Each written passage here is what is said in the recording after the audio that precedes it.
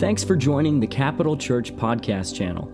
For more resources and to learn more about Capital Church, please visit our website at capitalchurch.co or send us an email at info@capitalchurch.co. Hey, honestly, great to be here. My wife of 40-some years, Sharon, why don't you stand so they can see that I'm married here.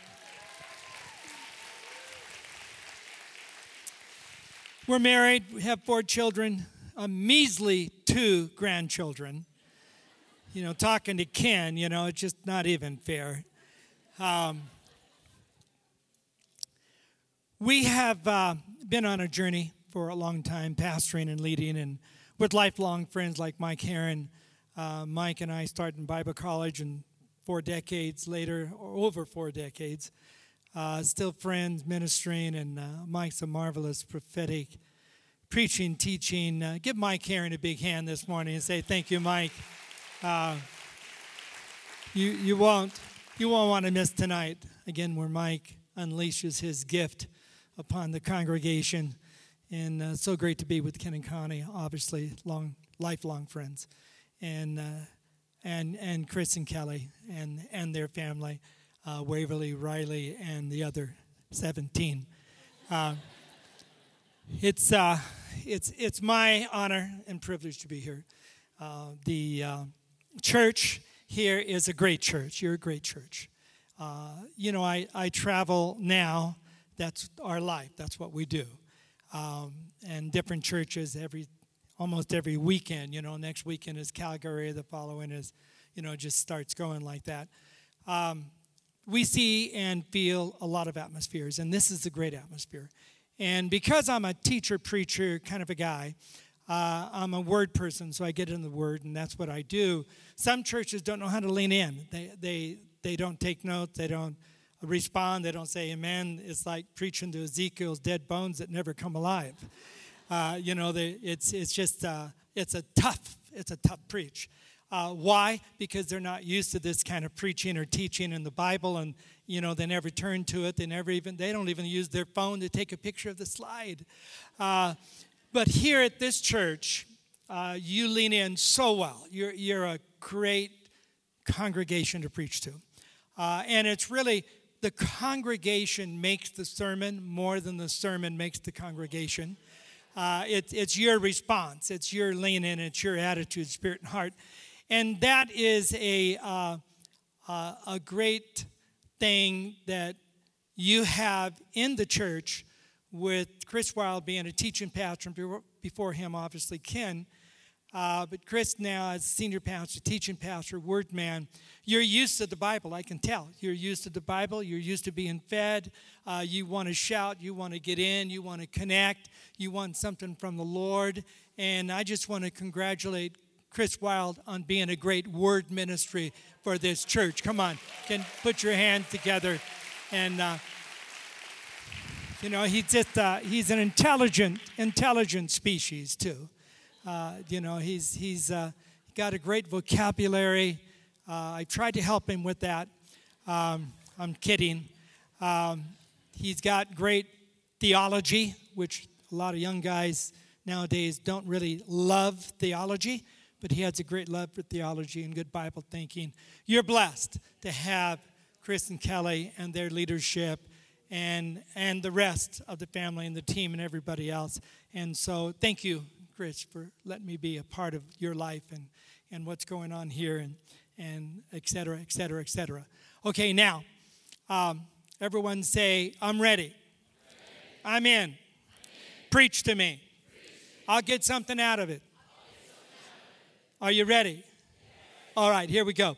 I'm going to talk from Revelation chapter 1 and 2, and then Acts chapter 2, 11, 19, and then we're going to dip into a few other things, but that's kind of where I'm headed this morning. I'm going to talk about something that when I use the word, you will know what I mean, kind of. It won't be something that's so obscure that you'll say, what is he kind of talking about? You'll know from my message title the making of a church is Mantle, that I'm talking about the word mantle. If you've been around church or Bible at all, you would understand the word mantle. And I'm going to be talking about that specific kind of a word in just a moment. In Revelation chapter 1 and 2, it talks about the 7 stars and the voice and Jesus meeting there with the man, the writer, which is the Apostle John of the Isle of Patmos.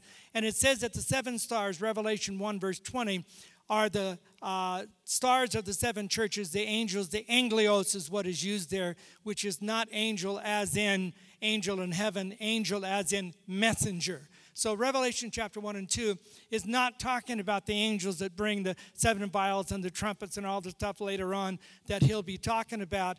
These are the angels of the churches that are the Greek word for messenger. They're the messengers of the church. And it says in the book of Revelation that the messengers of the church are the stars in the Lord's hands. And so those stars belong to Jesus, and they're in his hands, and then he gives them as messengers to the church. But the messenger does not belong to the people. The messenger belongs to the head of the church. The messenger belongs to Jesus. They're in his hands. He's the one who calls them. He makes them. He anoints them. He gives them the words to speak. And that's what they're supposed to do. They're supposed to be a messenger of the Word of God and the Spirit to the 7 churches, as in our own church, to our own churches. And so one of the phrases that's used that you will also recognize in Revelation chapter 2 and 3 is, he that hath an ear, let him hear what the Spirit says. He that hath an ear, let him hear what the Spirit says to the churches. And so in Revelation chapter 2, with the 7 churches of Asia Minor, which were the 7 main apostolic centers for that nation and beyond that nation, it says that the Lord would speak to those churches. And those churches were to have an ear to hear what the Lord is saying to that church. And so every one of the messengers brought a word to the church. Every word was different for each one of the 7. And so I want to drop this into your heart this morning, that the Holy Spirit speaks to individuals. Obviously, he speaks to every one of us, and we want to listen. And during the prayer conference and beyond, our ears are open. We're awakened. We want to hear from the Holy Spirit. We want God to speak to us. And we take the word that God gives us, and we try to get the rhema. We try to get that word and live it out. There's also a rhema word that comes to the church, and you need to lean in just as much as if God was going to speak to you as an individual, because if God speaks to you as a congregation, it's that word that will shape your individual life. And so you need to lean in to the corporate word, the word that comes to the church. And I'm going to give you a church word this morning, a word to your congregation, a word to Capital Church, a word that I feel for you. And that word is something that you can take and shape. I've learned from pastoring for many years, and also from leading and helping other pastors, that the church that we belong to has a lot to do with our personal destiny. The church that we get involved with has a lot to do with lifelong relationships. The church we're involved with has a lot to do with maybe who we might marry, who our children will marry, who we might work for. A lot of you work for people that are business people in this church. And so your life is intertwined in the community of God, which is supposed to be. And so it would behoove us, it would be right for us to think that we want to build the greatest church possible, because the greatest church possible will have the greatest influence on my life. And I want that influence to be deep and wide and be a favor of God upon me as an individual. Can I hear an amen out there? And so we want the church to be successful. We want it to be favored. We want the church to be long-lasting. We don't have to think about short-lived involvement, but long-lived involvement with children and children, etc. I've learned 4 things about what makes church destinies.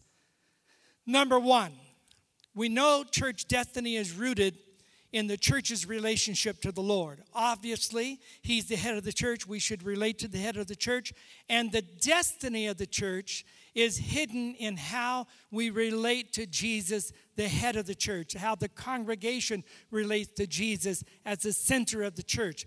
It's your responsibility, my responsibility, not just to have devotions for ourselves, but also to pray for our church, and also to position ourselves to bring intercession before the Lord about the congregation, the community of God that I'm involved with. My relationship to Jesus has a lot to do with the destiny of this church. Number two, I've learned that supernatural empowering of the church happens when it's rooted in the Holy Spirit.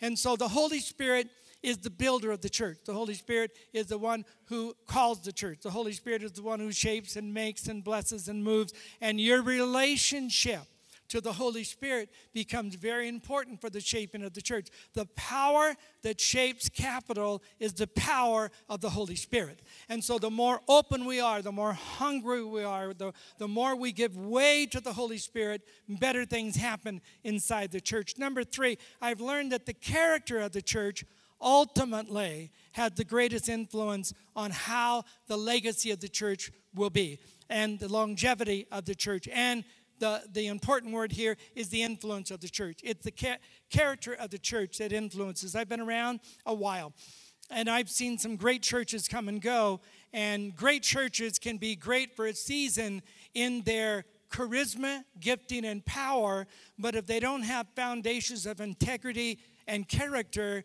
their longevity passes away even before the generation is up and running, and they don't have the long influence. We need to be in a church that has character, a church that has integrity. We need leaders that have integrity. I thank God for Ken Wild and Connie, who have birthed this church in integrity. I thank God for Chris and Kelly, who have integrity of leadership and character of God. I want you to give your leaders a big hand right now and say, thank God they have character. They're not going to do something stupid, something sloppy, something that would violate the integrity of God and God's word. They haven't. For decades now, they have proven, and this church has proven to be a church of integrity and a church of character. Now, number four, we know that each church has its own what? Its own unique destiny. Capital has its own unique destiny. You have your own unique personality. The personality of this church is a blending of the past and the miracles and stuff that has happened, and the gifts and the ministries that are blended together that actually make the personality of this church. The way you go about things, the way you do things, the way you laugh, the way you carry on, the way you respond to stories, and it's all part of your unique personality. You're not a deadpan church. You're not a church that never laughs. You're not a church that doesn't want to have fun with whatever you do. You're not a church that doesn't have kind of a grace for excellence and technological things that could update the church and make it happen. You're a good modern vibe church. You're cool. You're a skinny jean church. You got the vibe. You got the ability. You got the capacity. You're cool. You're what people want to be involved with, and there's nothing wrong with it. It's your personality. Your personality is to laugh and have fun and be casual and to greet everybody, accept everybody. You allow men to lead. You allow women to lead. You have young people coming up. You have a great grace upon you. Come on, can somebody shout hallelujah? It's a great thing to have personality. And personality is just kind of gets into every nook and cranny of the church. You have dominant distinctives. Your dominant distinctives would be in your prayer and your worship and your fivefold ministry and your lead. I mean, there's dominant distinctives. We're not talking about those things, but they're here that are derived from your heritage. And this is what we're talking about. The mantle that is on this church. All right, so you have a destiny. Yep, got it. We got destiny. You have a personality. Got it? We got a personality. We have distinctives. Absolutely. We have belief system and distinctives. You also have a thing called a mantle.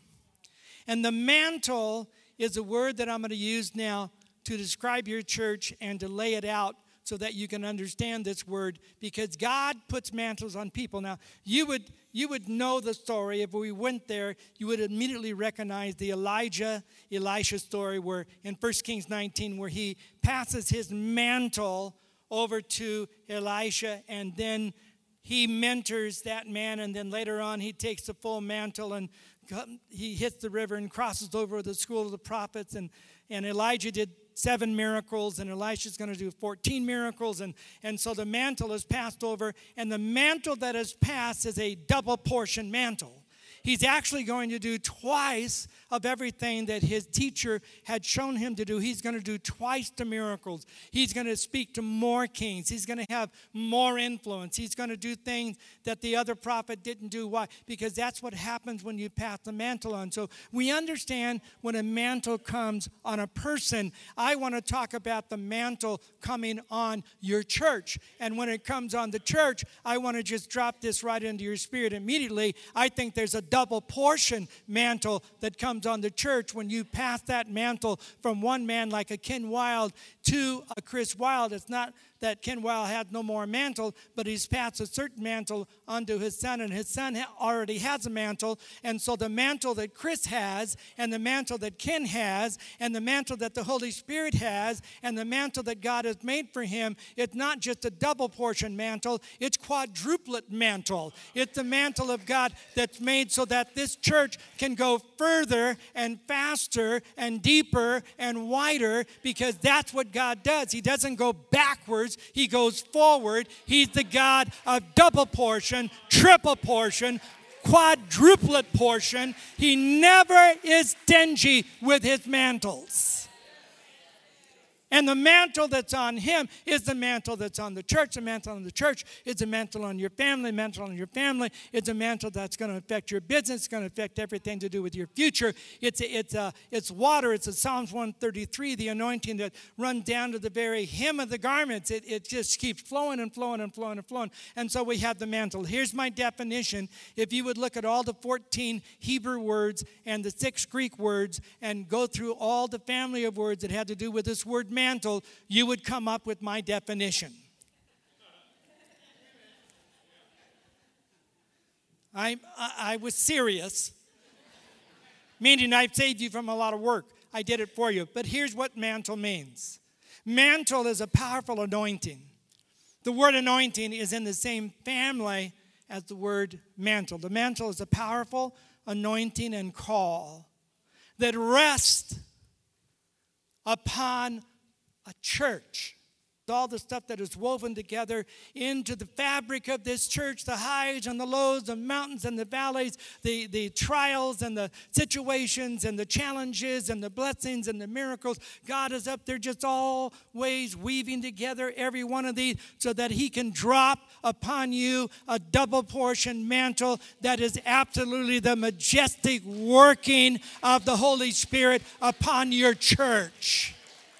It's a marvelous thing that the mantle is a specific call. Now, in the New Testament, Acts 4:33, he says, and great power, everyone say great power. The apostles gave witness to the resurrection of the Lord Jesus, and great grace, say great grace. Come on, everyone, great grace, great power, great mantle.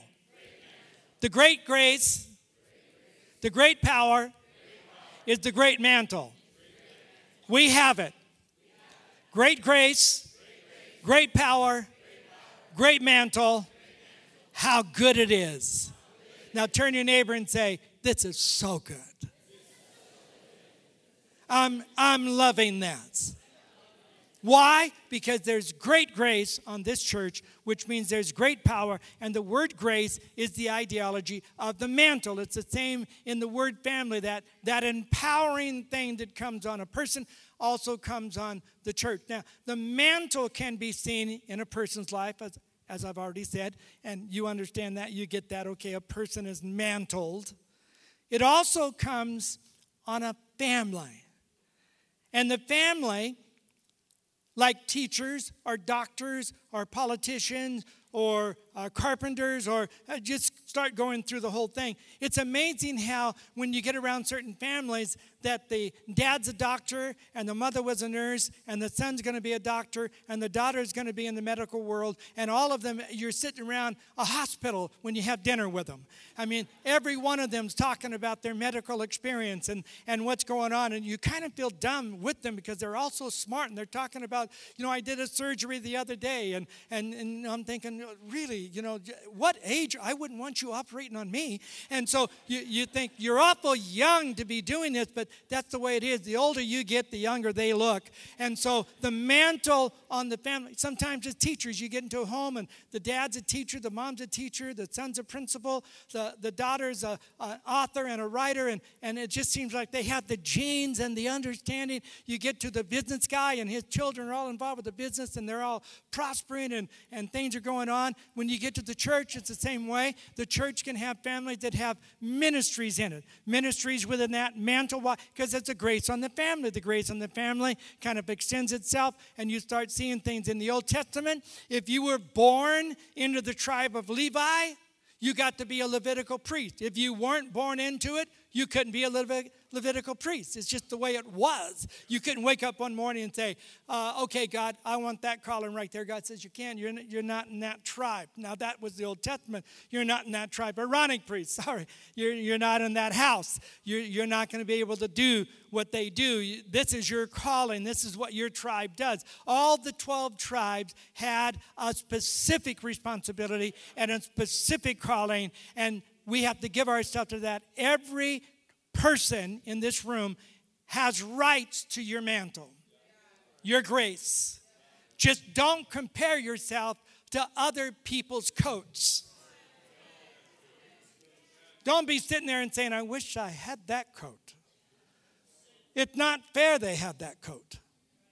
Really, they have problems in their life and they have that kind of a mantle. If I was God, I wouldn't give them that kind of a mantle. If I was God, I would give me that kind of a mantle. And so we can compare and compete and lose. If you're trying to compare and compete with other people's callings and giftings, you're losing the time to develop your own. Don't waste the time. Develop your call and your gifting. Every church had a mantle. New Testament. Jerusalem. Okay, Jerusalem church. Acts chapter 2, 3, 4, 5, 6, 7. Acts 8 starts Antioch. 8, 9, 10, 11, 12, 13. Acts 15 comes back to Jerusalem, and then it goes out to other cities from that point. Acts 15 is a turning point to many different churches and cities. They're going to start with Corinth and Galatia and on and on. And so when you read the book of Acts, there are churches with mantle. The Jerusalem church had a specific mantle on them. What was their mantle? More doctrinal, more apostolic. Their mantle was more pattern. Their mantle was more birthing. Their mantle had something to do with the baptism of the Holy Spirit, because that's what Jerusalem apostles took to every other church in the whole Asia Minor. They had a mantle for that. They were birthed in doctrine. They were birthed in the apostolic. They were birthed in Acts 2 outpouring of the Holy Spirit, speaking in tongues. And so they took that mantle and they shared it with other people. They're the ones who created the deacons. They're the ones who created the Stephen scenario. They're the ones who went through that. So Jerusalem had a specific mantle upon it. We use Acts chapter 2 all the time because they had breaking of bread and prayers and the teaching of the word and etc. And so you look at Acts 2 and say, okay, Jerusalem church. Now, there's also other churches beside Jerusalem. There's the Ephesus church. Ephesus was equal to Jerusalem. Ephesus was maybe one of the most balanced apostolic prophetic fivefold ministry churches that existed in the first 100 years of the New Testament church. The Ephesus church had a love for the word and doctrine and the subjective stuff like the prophetic and the apostolic. They were a deep and wide kind of a church. People don't talk much about Ephesus, but Ephesus was a game changer for the churches. And then when you move from Jerusalem to Ephesus, you go to Corinth. Corinth was, what would you do without Corinthians? What would you do without 1st and 2nd Corinthians. Well, 2nd Corinthians is more about Paul, everything he suffered. I like 2nd Corinthians because it lets me in on Paul's suffering, and I'm glad he suffered so that I can read about his sufferings and not whine so much about mine.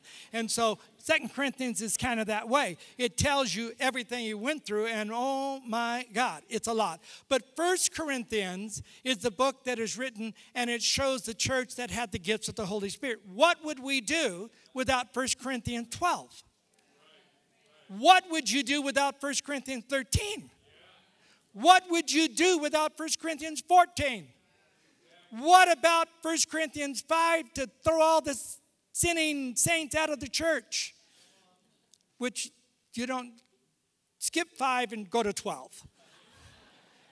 But it's there. The Corinthians had a charismatic mantle. It's amazing. They were the most flawed in their character. Paul rebuked them about some pretty horrible stuff.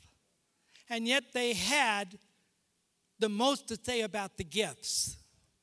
It tells me two things. One, well, I'm not preaching about the Corinthians, so let's just move on. Okay. It tells me that God doesn't mind putting gifts on flawed people. It also tells me that gifts do not make character. Good stuff. That's good stuff right there. All right. I'm going to give you a definition now of the grace mantle on your church. Corporate grace. Here's what it says. Now, every local church has access to this definition. Whether they believe it or not, they are in it. Corporate grace is a God-given deposit in a local church that empowers it to serve God together in a special way. That grace that empowers us to serve God in a special way is a grace that comes upon the church through its founding leaders. You cannot separate the church's mantle from the fivefold ministry that made the church. Can't separate it. And so if the church has a apostolic pastor, the church will become apostolic. And that church will think apostolic. They will plant churches. They will send missionaries. They will think outside the wall all the time. The whole congregation thinks that way. They give that way. They are naturally that way. They can't imagine a church not being that way because they have an apostolic gift in the midst. And that gift does. If you're a prophetic church and you have a prophetic pastor, and you're used to everything being, and the Lord said, and I saw, and I had a dream, and the Lord urged, and this is what the Lord is saying to us, and they come expecting the prophetic preacher to proclaim the word of the Lord, and so the whole church kind of becomes prophetic. All of them with their business, with their kids, they're praying and getting words and visions, and when you get into a church like that, you think, wow, how do these people get so much from God? You know, I'm a teacher, and I have to dig so deep to get that one thing, and they just get it by going, and it comes to them. How does this work? Well, if you're under the mantle of a prophetic gift, it affects everything you do as a church. If you have an evangelist pastor, it affects everything that church does. Everything is about that prodigal, that unsaved, reaching the city, baptizing people, celebrating salvations, every services, every sermon, no matter where they started, they say, I'm going to preach on stewardship. It ends up on evangelism. I'm going to preach on the book of Revelation, but it ends up on Jesus is knocking at the door and everyone can be saved. It's always that because that's the gifting, that's the driving force, that's the mantle. The best, I think, with Ephesus and with Antioch, as I'm going to deal with in a moment, the best is to have all 5 ministries of Ephesians 4, 11, and 12, apostle, prophet, evangelist, pastor, teacher, resident or influential in the congregation. So that you don't just say, okay, we're an apostolic church, that's all we're going to have because that's who he is. No, you can also be prophetic. Okay, we're a prophetic church. We love presbytery. We love prophecy. We love song. We love the deep stuff. We want the river to go so deep that even God doesn't know where we're at. We're going to go down. We're going to get down there. We're going to just drink in the Holy Spirit every time. Okay, well, there's a place for that, but it's not either or. It's all. You have to believe for all. You have to believe that your church can be apostolic, prophetic, evangelistic, pastoral, and teach, and have elders, have deacons, have miracles, have the city, have salvations, have prodigals. Come on, give me a clap and a shout this morning. You got to believe for the whole thing. You got to think like a little piggy. You got to want it all. It's the grace that comes on specific kinds of churches. Okay.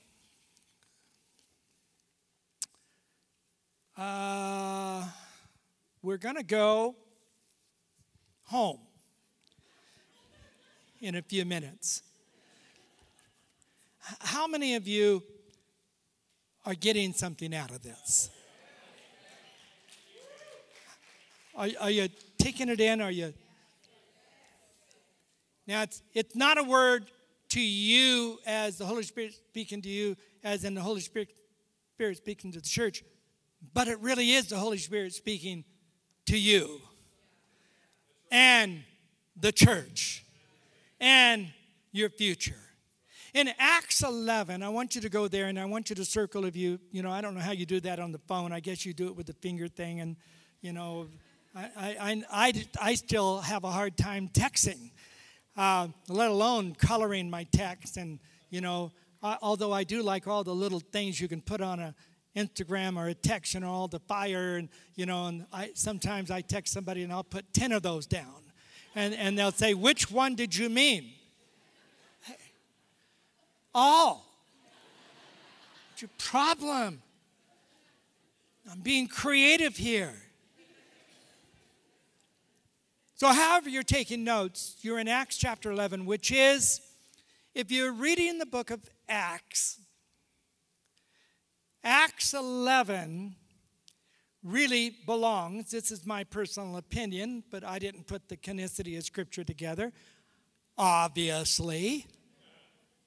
But Acts 11 belongs as Acts 9. It should not be Acts 11. Why? Acts 8, on what happens in Acts 8 with the scattering, takes up in this verse, continued right from Acts 8 about verse 18, where it says, and they were scattered and went out preaching everywhere. And then if you put Acts 11:23, and when he came, he had seen the grace of God, and they had gone to these cities. It's that Acts 11 belongs right there in Acts chapter 8. And the continue of the history is then they were scattered and they went to the different cities, and it tells you where they went. And they went to Antioch in Syria, and these are the lay preachers that went. These are not the apostles. No apostles started the church at Antioch. It was started by a supernatural something and a lot of lay people and leaders, and then later on it had the other leaders that came along. But you have in Acts chapter 11 a very unique church that is going to become one of the most powerful churches in all the New Testament, called the church at Antioch. What would we do without Acts 11, 12, and 13? We would be missing a window into the church that Jerusalem doesn't give us. Ephesus doesn't give us. But Antioch gives it to us. So, with my last 45 seconds as the clock runs down, yes, I have permission to go 2 minutes more. Chris never ends. You always end on time, don't you? No pastor ends on time. If they tell you that, they're a big liar. They don't end on time. I never did. But I blamed it on the Holy Spirit. Well, I couldn't help it. I mean, God was moving. You want me to quench the Holy Spirit? Say, yes, Pastor. Would you please one time quench the Holy Spirit so we can see what it feels like to have a schedule? No. That would be a bad idea for you to get a taste of things too orderly. My gift is to disorder. All right, Acts 11, it says in verse 23, Then he came, Barney is the person here, Barnabas. When he came, I want you to note this. If you're taking notes and you hear me say it, I want you to get this. When he came, this is Antioch, he had seen the grace of God, or the mantle. He saw it. He went into their atmosphere and he says, I saw it. Later on, he reports back to all the apostles and he says, I saw it. I was in their atmosphere and I saw the grace that was on this congregation. And it says in your Bible, verse 23, he saw the mantle, the grace of God. He was glad. And then he encouraged them. Don't veer off. Don't try anything else. Don't try to compare yourself to Jerusalem, Ephesus, anybody else. I'm telling you right now, you need to continue with purpose of heart and continue with the Lord as you are, because you're on to something for yourself, and the mantle of God, the grace that is on you, is going to change this region. And I just encourage you to stay with your grace and stay with your purpose. And I'm saying to you this morning, as Frank Damazio, friend of this house, I want you to be an Antioch church. I want you to be a double portion church. I want you to be all fivefold ministry church. I want you to continue in the purpose of God. I don't want you to veer off. Don't compare yourself to any other denomination, any other spirit-filled church, any other friend that tells you, well, our pastor preaches through the entire Bible, verse by verse. What does your pastor do? You just say he preaches the Word of God the way the Holy Spirit gives them to him. And we cover the Bible, but sometimes we start at the last verse and end up at the first verse. We cover it different. You don't have to compare. You don't have to compete. You are your own church. You have your own mantle, and God is blessing this church for the mantle that is on this church. He saw the effects. He saw the effects. He saw the effects of the mantle. And these people didn't even have a definition like I'm giving you. You're way ahead. They're just doing it. It's the manifestation of the favor on that church, the divine deposit, what God was doing. Now, when you go through it, and again, honestly, I'm not going to try to keep you long at all. Just get this said and get this done. But here's the mantle on the Antioch church. And I want to say, I think you're in Antioch more than a Jerusalem. I think you're Antioch. And because I say that doesn't make it, but I observe like Barnabas observed. I see it, feel it, and I want to say, don't waver, don't veer, don't. Here's the mantle that's on you. One, the supernatural, empowering mantle. It says, well, I can't preach each one of these, I've got full notes on each one of them, but the supernatural empowering mantle comes under verse 21 where it says, the hand of the Lord is on them. The Lord's power was with them. And God was pleased with what he was doing, and he put his stamp of approval upon them by putting his hand. I want to say that I think the hand of the Lord is upon Capital Church. I think God has put his hand on this church. And the hand of the Lord is not something you bargain for. It's not something somehow you find your own formula and secret sauce and you make God do it. The hand of the Lord is a sovereign choice. It's a choice for your mantle. He wove it together. He put his hand on it. And that hand is a supernatural, empowering hand. Number two, it's the passion for the lost mantle. No matter what you do with teaching, preaching, and all the fivefold ministry, you're going to always have a passion for the lost. Come on, someone shout a big amen. A passion. Celebrate the lost. Celebrate the prodigal. Celebrate that mantle that is on you to reach. And it says, and a great number believed and turned. It encourages me because for so long on the sidebar over here, as a MDiv student and a DMin student and a seminary teacher and traveler and book writer and trying to help pastors and trying to be, and I'm with both evangelical and charismatic, etc., all the mix. I've always been plagued with the thought, why can't we have Holy Spirit churches that are doctrinally sound? Why can't we have Holy Spirit churches that are structurally right? Why can't we have supernatural power that is not weird? Why can't we do the miracles and not throw it out there as an advertisement? I think we want to be the kind of church that sees a great number of people added to the church through salvation, prodigals, returning, etc., because we're not weird with the Holy Spirit. We're just powerful with the Holy Spirit, but we're not weird with the Holy Spirit.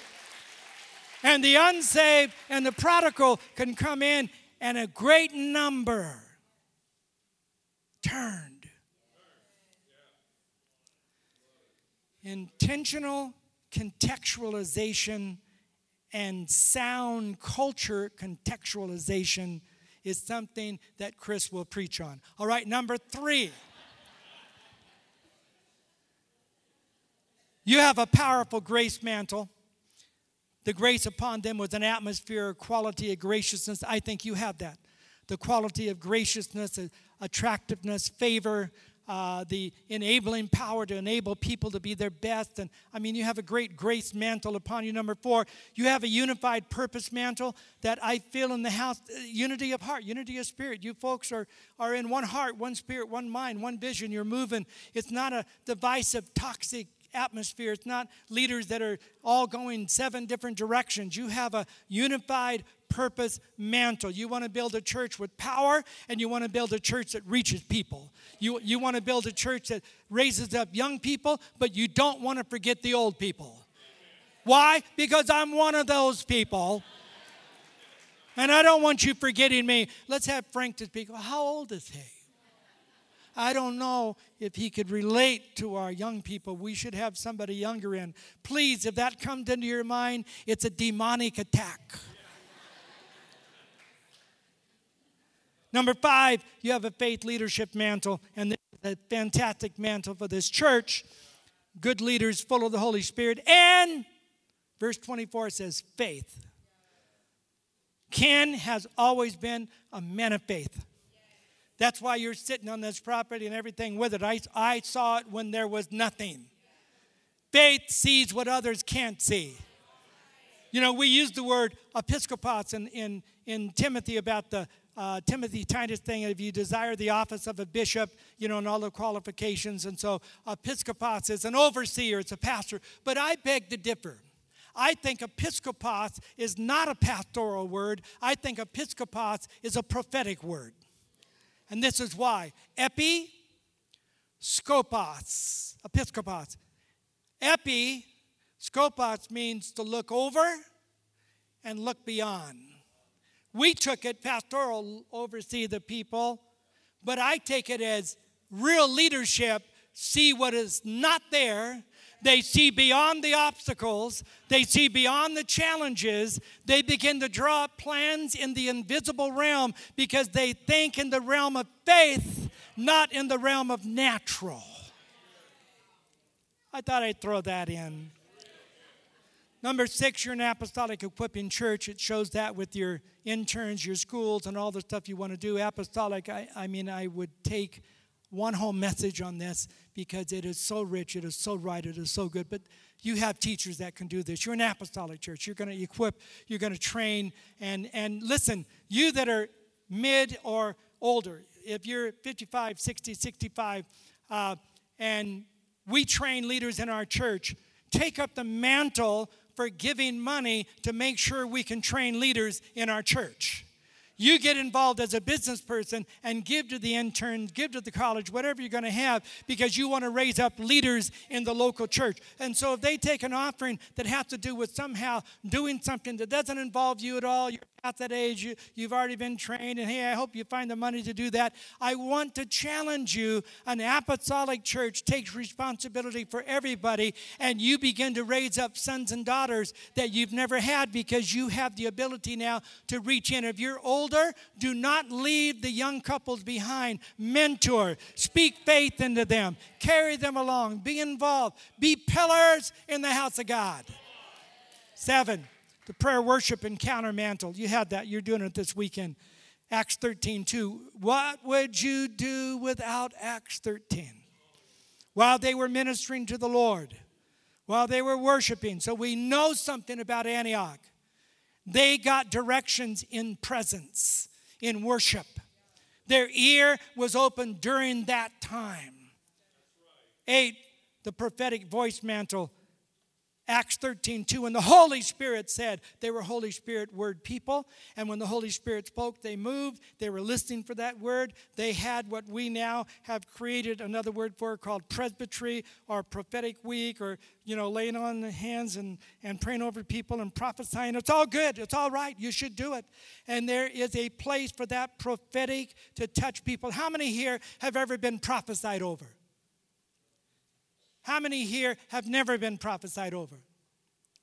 Come tonight, line up. Mike Karen will give you a word. Okay.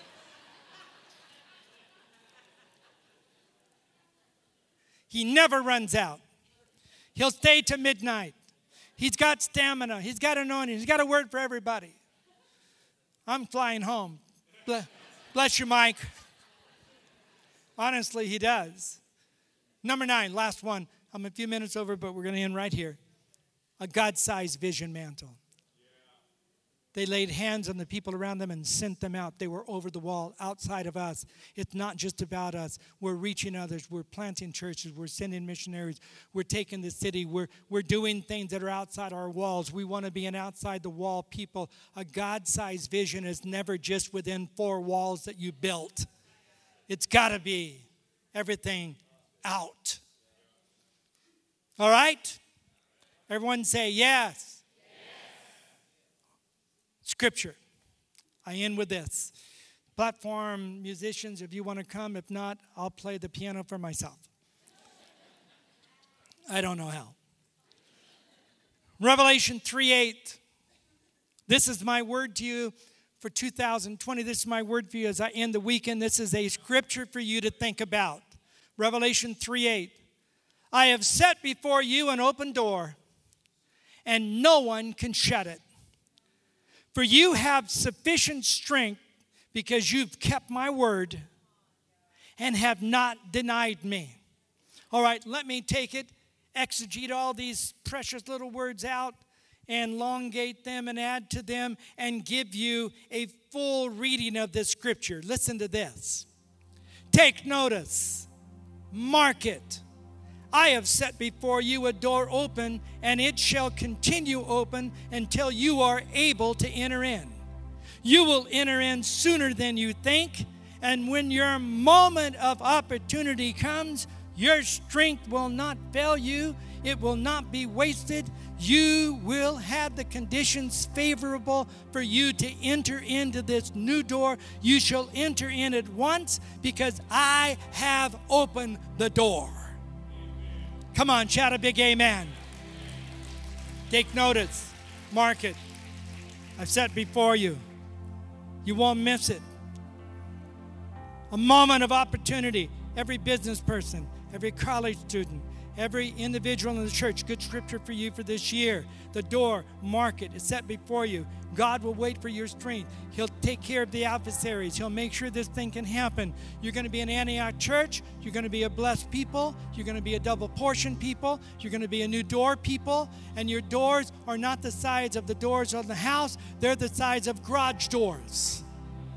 So I don't want you to think of little doors. Think of big doors. Think of a garage door opening. And then all the stuff. And say, wow. All that's mine. God says, yeah, this is the door I want for you. It's not that piddly little door over there. It's this door that I've opened for you. A wide open, magnificent door that no one can shut. The door of opportunity. Supernatural. Come on, church. Jump to your feet like toast out of the toaster.